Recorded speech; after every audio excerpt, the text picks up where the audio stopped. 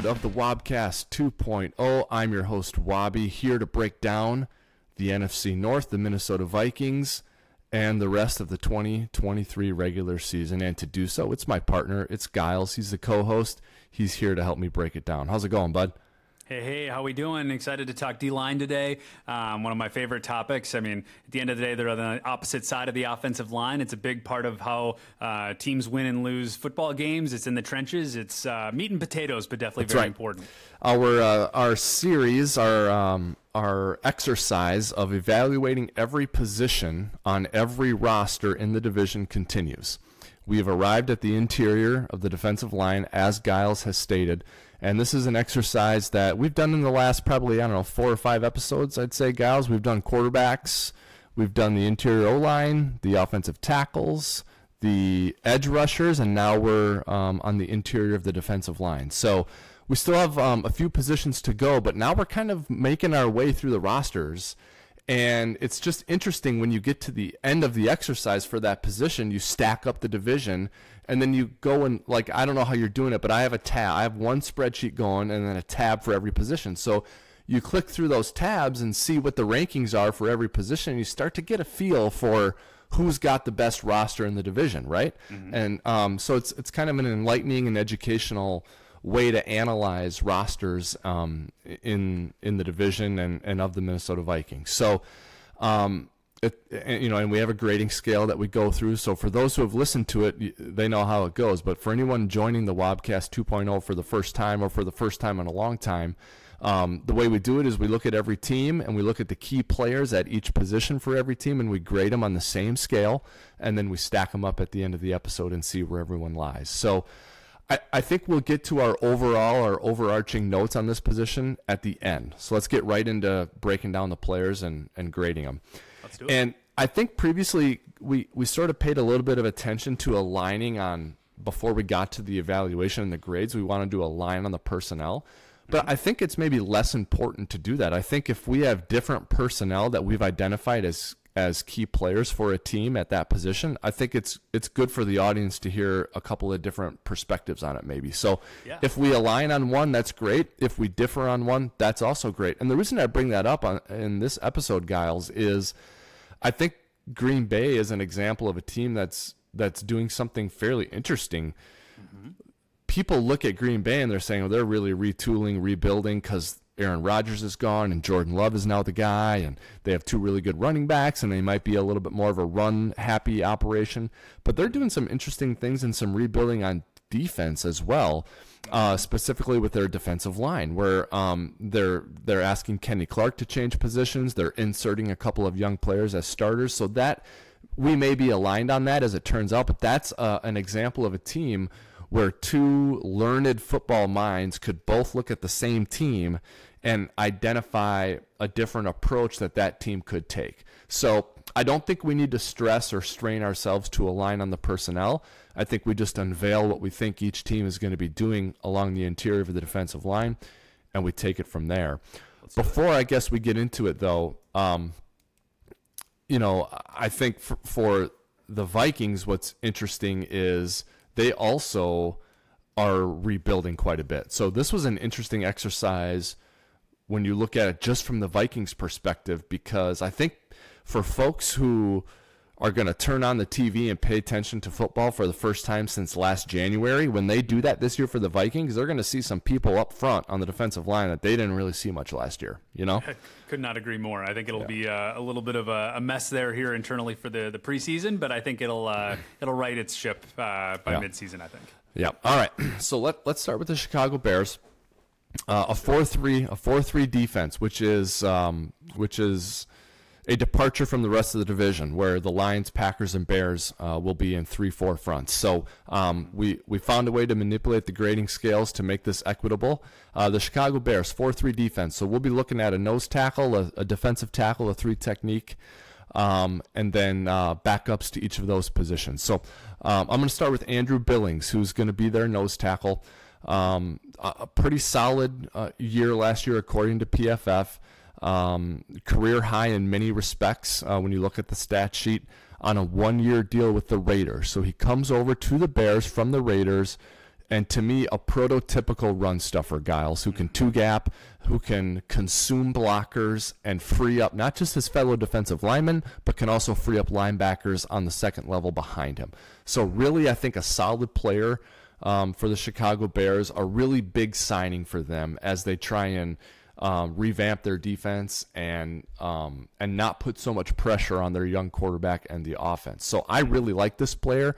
For the Bears, we're grading their starting interior defensive lineman on a scale of 0 to 15, and I gave Billings a very, very solid grade. I gave him a 9 out of 15. So, and I think he's a player who probably has if you said to me, I can see the future, and you were wrong by 2 on Billings at the end of the year, I'd be like, wow, he was an 11. Like, I think his arrow's pointing up, but I gave him a solid grade of a 9. Mm-hmm. Next is at 3 Technique is Justin Jones, who did not have a great year in the eyes of PFF from a grade standpoint. Mm-hmm. Last year, I think you'd probably qualify him as just a guy, 3 sacks, 33 tackles. I think, though, if you go back a couple of years to 2020 and look at 2021, a little bit better. So I don't hate this spot for the Bears. It's one potentially where I think they see some upside in Jones. I gave him a 7 on a scale of 0 to 15. So right in the middle, not terrible, not great. But again, another guy who I think has the potential to perform better. Backup, I have Zach Pickens on a scale of 0 to 5. I gave him a 2. Rookie third rounder. Did not dominate at South Carolina, so it's hard to get too fired up from him, considering he didn't dominate in college and he's a rookie playing for the first time. So I don't think you can get too excited about him. But I like the theory here that the Bears are going with, because Gervon Dexter is the other backup that I evaluated. Rookie second rounder, also didn't dominate in college, but there are things in his background that I love. Okay. And what I love about him is the scouting reports that I read all talked about he's got a great motor. Okay.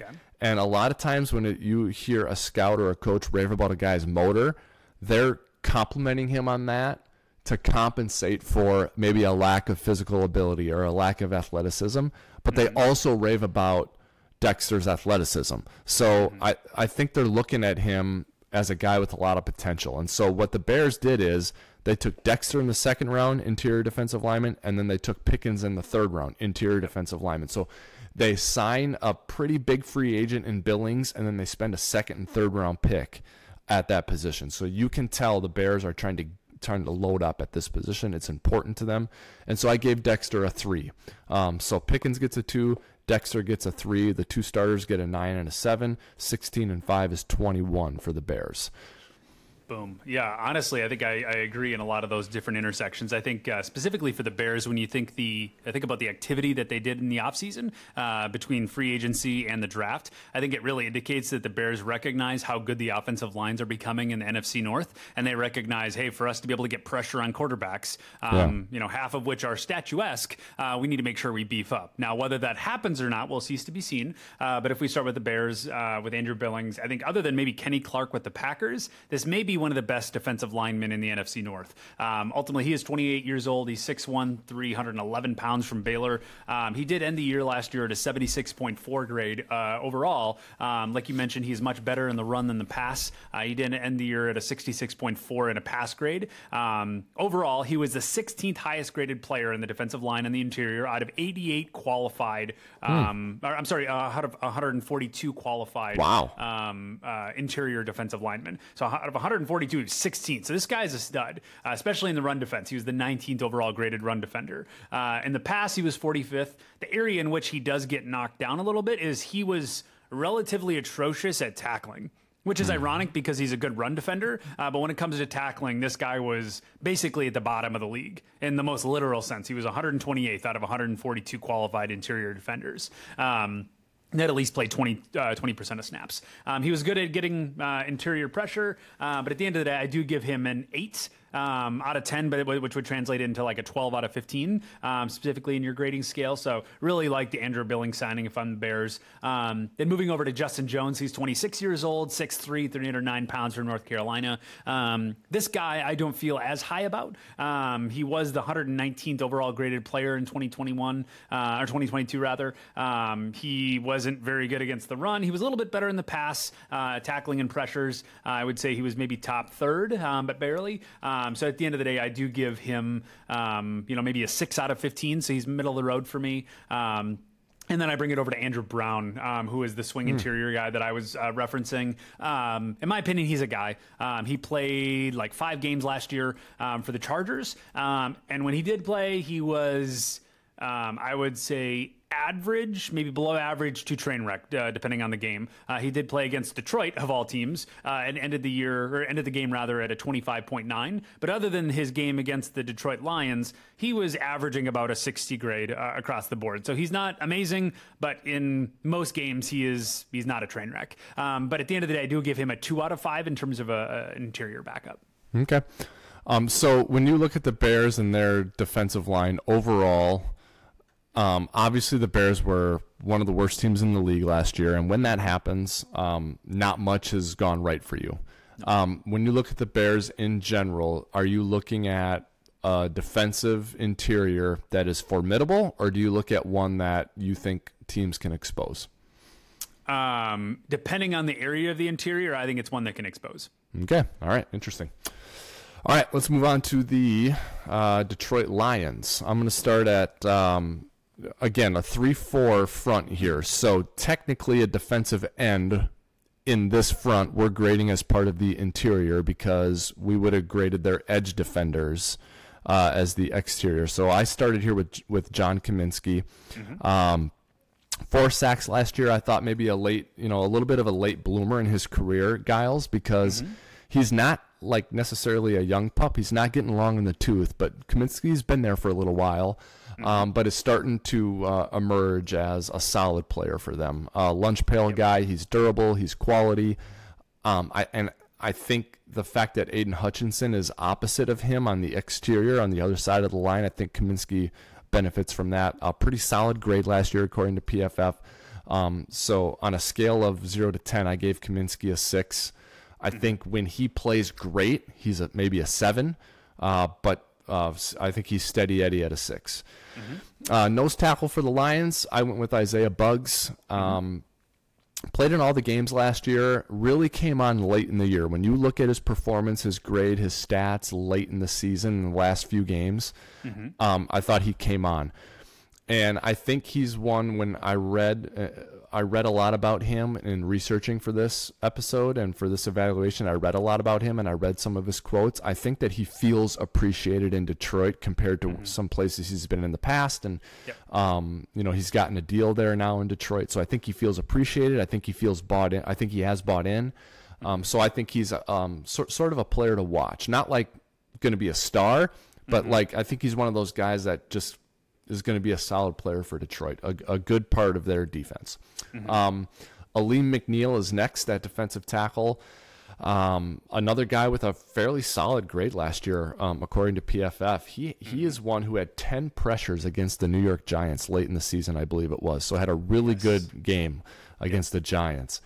Good wiggle as a pass rusher, especially for a guy at 325 pounds. Another guy I read a lot about, Giles, and he lost 13% body fat this offseason. So 13%. That's a lot. Drop in body fat. Yep. So he's an anchor.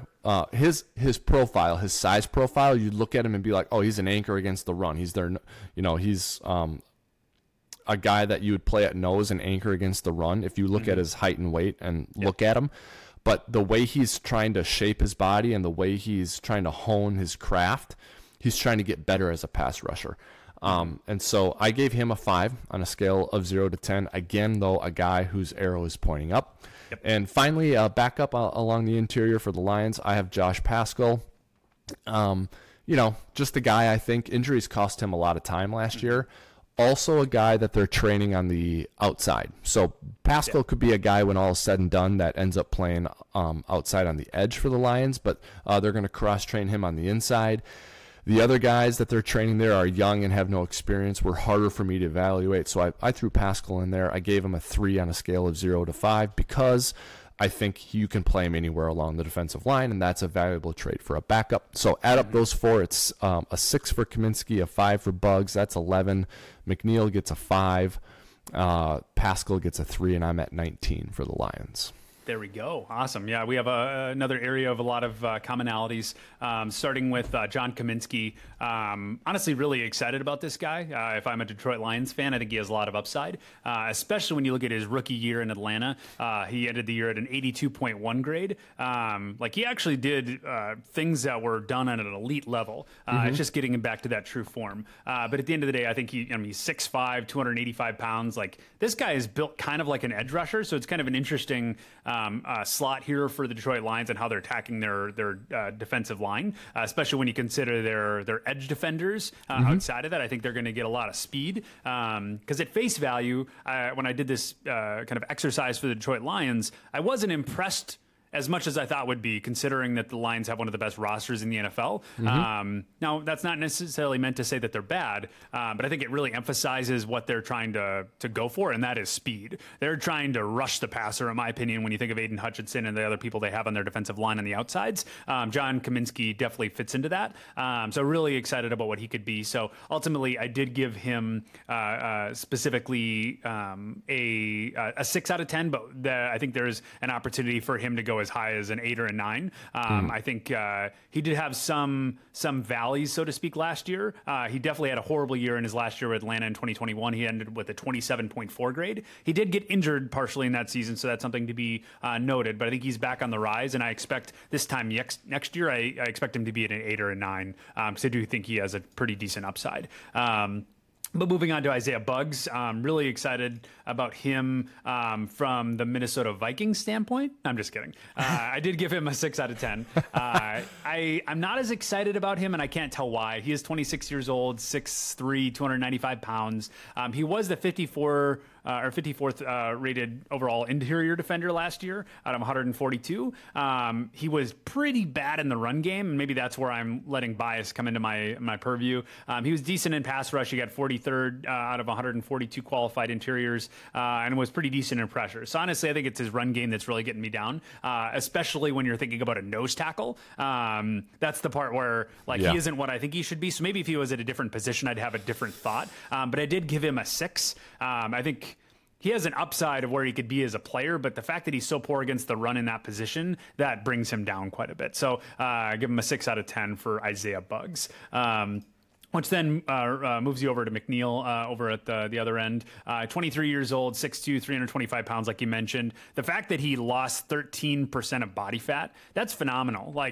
That's a big deal. But I also think, if we're kind of going back to my previous statement, it shows that the Detroit Lions are prioritizing speed versus stoutness. I think they're wanting to be a quick unit. So it'll be really interesting to see what they tackle here this year, because during most of the season last year, the Detroit Lions had a pretty amazing offense. I think they were number 1 in scoring through a good portion of it. And it was their defense that caused the deficiencies for their overall scores. So I think that's kind of a really interesting point. But ultimately, McNeil, he was the 34th best interior defender, pretty decent against the run, decent, even better against the pass. He did struggle against tackling. He was towards the bottom of the league in tackling, but was pretty decent in pressure. So at the end of the day, I give him a 6 out of 10 with an opportunity for him to go up a little bit.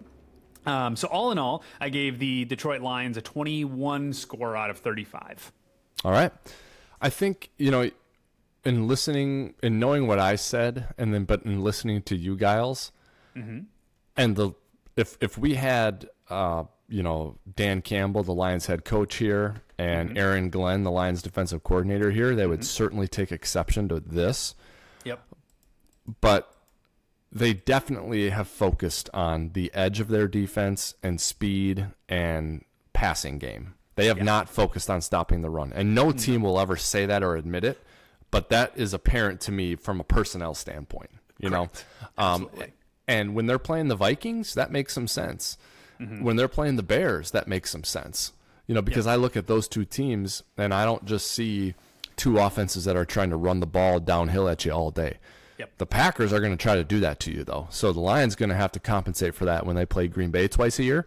Yep. But if they're trying to guard Hawkinson and Justin Jefferson and the Vikings passing game, you can see why they focused this way on their defense, right? Yep. So, yep.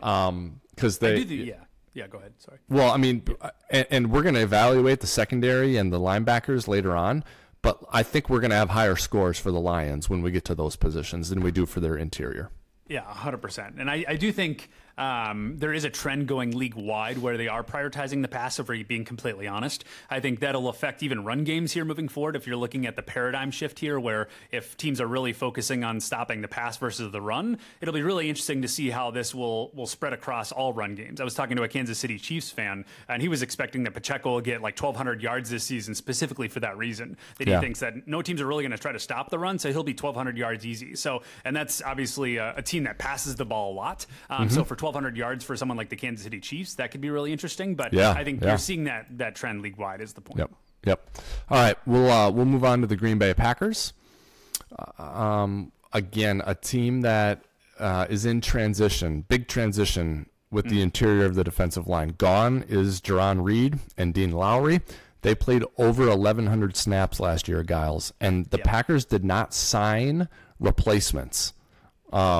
Which is interesting. They are choosing to replace those two players with what they've already had and with draft picks. So let's start with Kenny Clark, who they're asking to change positions.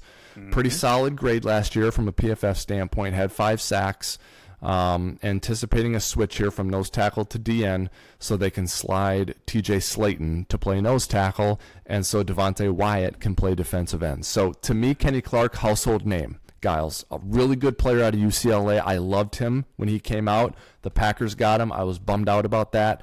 I mean, he's a guy with some quickness, some wiggle. He penetrates. He makes plays. He's a good leader, a very, very good player. You referenced earlier in the episode that he might be the highest graded player in this exercise. And for me, he does tie for the highest graded player, relatively speaking, because Billings got a 9, but it was on a different scale for me.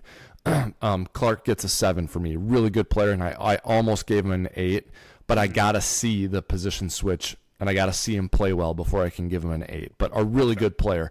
Like when you play the Packers, if you could take a player off the field, you'd probably take Jair Alexander off the field. But after that, you'd probably take Kenny Clark. Really good player. Yep, 100%. Next, TJ Slayton. Pretty solid grade last year again. Played a reserve role, likely a full-time starter, though, here in 2023. A 330-pounder, a guy who can two-gap, consume blockers, keep blockers off of linebackers, set up one-on-ones for his teammates along the defensive line. And, again, the Packers are betting on upside here with TJ Slayton. They're moving Clark away from this position, and they're inserting a young player.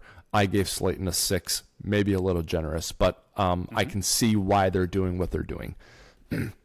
Next is Devontae Wyatt at end, 69.9 grade last year for him, so very good, although limited in snaps. But when he did play, he played well. He was the 28th pick in the 2022 draft, so a guy they have a lot of hope for, obviously. Earned a very good pass rushing grade last year. I'll let you get into that if you so choose. But a guy that the Packers believe can rush the passer, and a guy who will benefit greatly if TJ Slayton is what Green Bay thinks he can be, then Devontae Wyatt will be what Green Bay thinks he can be. And if that happens, Green Bay will have a pretty good pass rush.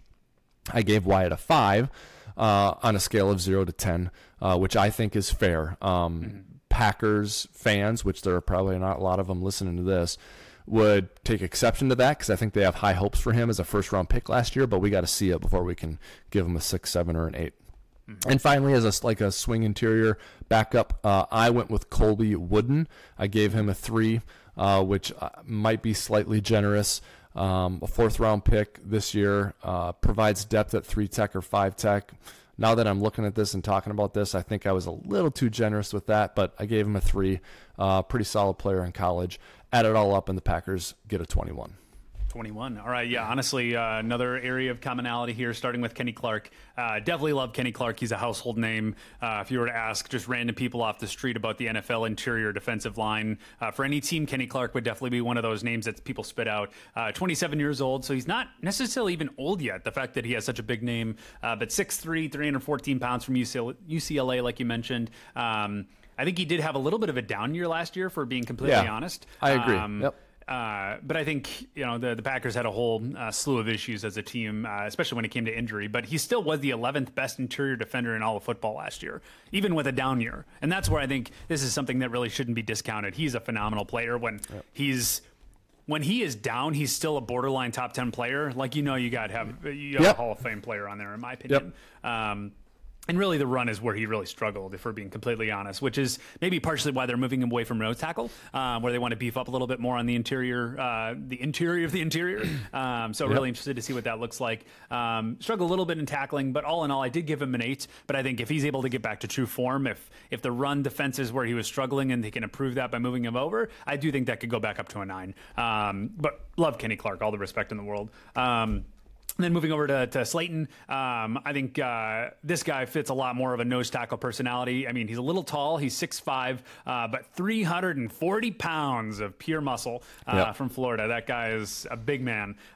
He's still got a 61.7 grade. I would say, if I'm being completely honest, he was kind of a feast or famine guy last year. He had games where he was in the 80s for PFF grade, in the high 70s at least. And there were games where he was in the low 30s. Now, I think the low 30s were less than the high 80s, but they still existed. So I think if they can get him to be a little bit more consistent, I expect that to be a pretty dramatic improvement. I think that's more of a schematic thing. If they can fix that, I think you may have an elite level player here. I mean, he was a 21 draft pick out of Florida, obviously. He was a 5th rounder, obviously. Ironically, it was kind of weird. But at the end of the day, I do expect him to take a pretty decent step forward. So really excited to see what that is. But I did give him a 6 out of 10 with an opportunity of him to go up to an 8 or a 9 if he fixed those schematic things. Yep. And then moving over to Devontae Wyatt, 25 years old, 6'3", 304 pounds from Georgia. I think this is partially what makes up the Georgia team beyond the Eagles, right? Between the Eagles and the Packers, they have all the Georgia defense. So really historical player there. Was the 32nd overall graded interior defender last year, 54th in the run and 29th in the pass. So honestly, this guy has a pretty bright future, in my opinion. I think he has a pretty decent upside. I did give him a 6 because he was not very good at generating pressure. But I do expect that to improve. So I think he's currently a 6 with an upside of maybe an 8. So really excited about him, which then if you add in Antonio Moultrie, if we're going to call a spade, I think he's a guy. I mean, I don't expect him to be phenomenal. I gave him a 2 out of 5. I mean, like you mentioned, they didn't replace a lot of players in the overall place, so I think there's an opportunity for that to get better. So all in all, I gave the Packers a 22 out of 35 score. All right, nice. Pretty close here. I think we're aligning, generally speaking, across the division. That was probably our closest one. Yeah. Let's go to the Vikings, which is what everyone listening wants to hear. I'll go through this pretty quickly, and then we can get to sort of our general feeling about where the Vikings stand relative to the rest of the division. Dean Lowry is where I start. Not a ton of production last year, not his best season last year, but he comes over from the Packers. 2021 was his most productive season, Giles, when he had 42 pressures and 5 sacks. So if he can recapture that form for the Vikings will be in business. I think the value here is his run defense, his versatility, and then his leadership. I think Dean Lowry will play the style and the way Brian Flores wants him to play, which will be a good example for the rest of the defense, which there are going to be a lot of young players. So I think this is more of like a locker room brand signing as much as it is like expecting production out of him. Absolutely. Tonga will go next to Tonga. I think that I believe he was PFF's choice for a possible breakout player, if I'm not mistaken. So PFF has put the bullseye on Tonga. I think this is like a big win for the Vikings or kind of a telling failure for the Vikings when the season is over. Very excited to see how this unfolds. Oh, I gave Lowry a 6, by the way. Tonga at nose, I'm giving a 7. I'm more on the pro Tonga side than the skeptical Tonga side.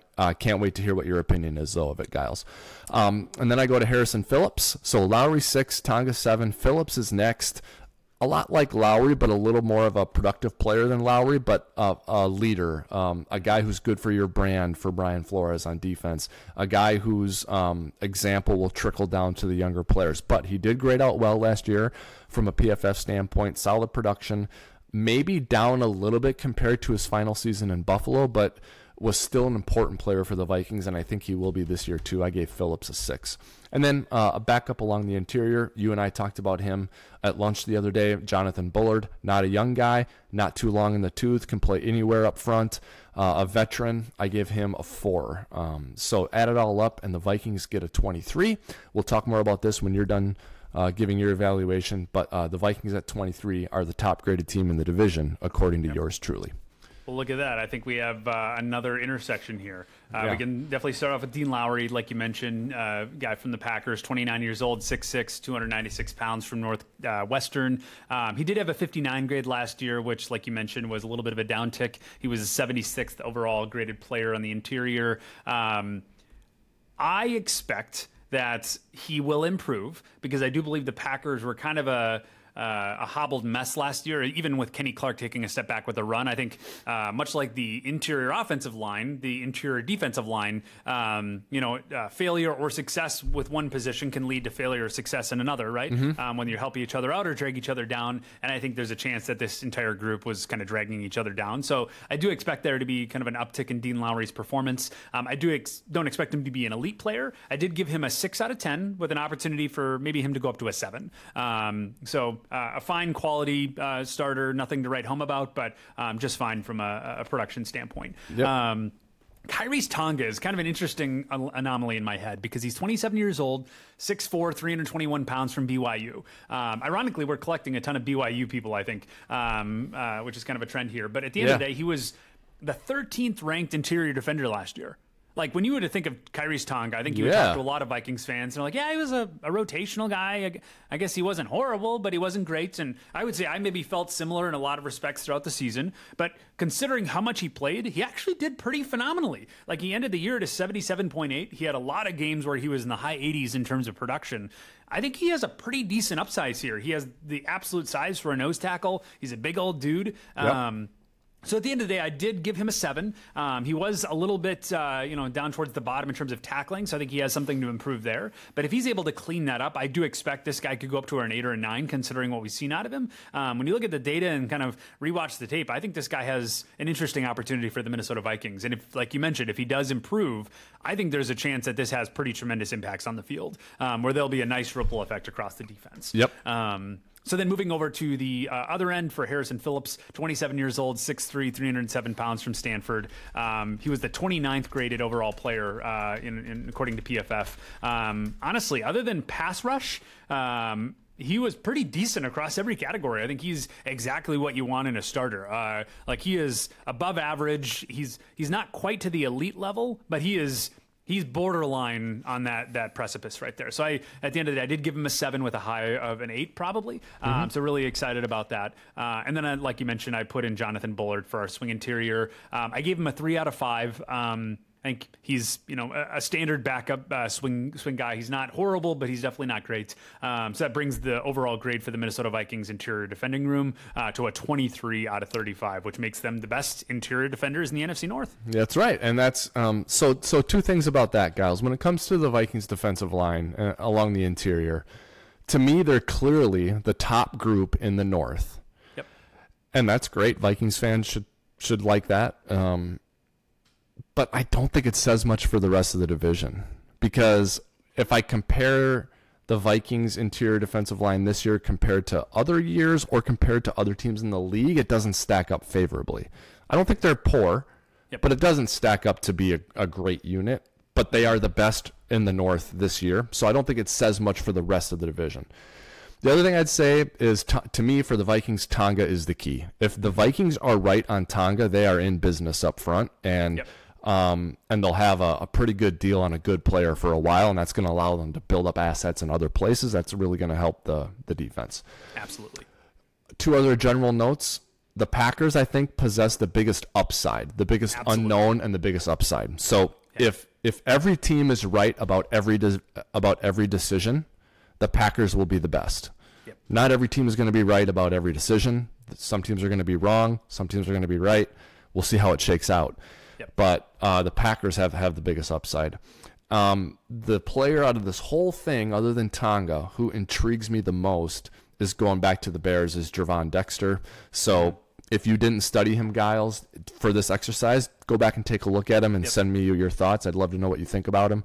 And for those listening who don't really know anything about the Bears or Gervon Dexter, go and look him up and see what you think. I didn't think about him in the pre-draft stuff for the Vikings, but now that I have looked at him, I would have wanted the Vikings to take this guy. So I'm excited to watch him this year and see what happens. When you combine edge and interior, I have the Vikings on top of the division, and I have Green Bay second. And Detroit and Chicago are a significant step down. So the interior grades out very similarly to how the whole thing grades out, where you have the Vikings and the Packers on top, and it's pretty clear to me that that's where it is. Yep, I'm the same way. And I think much to your point around the Packers and their upside, if they're able to reach their true potential this year, if Kenny Clark gets back to true form, he's improving on the run with his new position, if Slayton is actually what I think he can be in terms of being a true nose tackle and improving that side of the ball, I think there's a chance that they could be at least a top 10 defensive line unit. I truly think they have that much of an upside if they're able to hit on those. But historical performance doesn't allow me to say that yet. But I think it's important to note that these guys could be really hard to stop if they hit their true stride. Yep. So that's going to do it for our evaluation of the interior of the defensive line. We've done several positions now, so we encourage you guys to go back and listen to them. If you didn't listen to them the first time around, really fun, interesting exercise. And I also think listeners should do it themselves. If they don't have time to do the whole division, just do the Vikings roster. It's enlightening, and you can educate yourself on it. We have done, as mentioned earlier, offensive tackles, the interior of the offensive line, edge rushers, the interior of the defensive line, and we've done quarterbacks. Up next will be, I think we talked to Giles, inside linebackers. So we'll do that in the next episode of the Wobcast 2.0.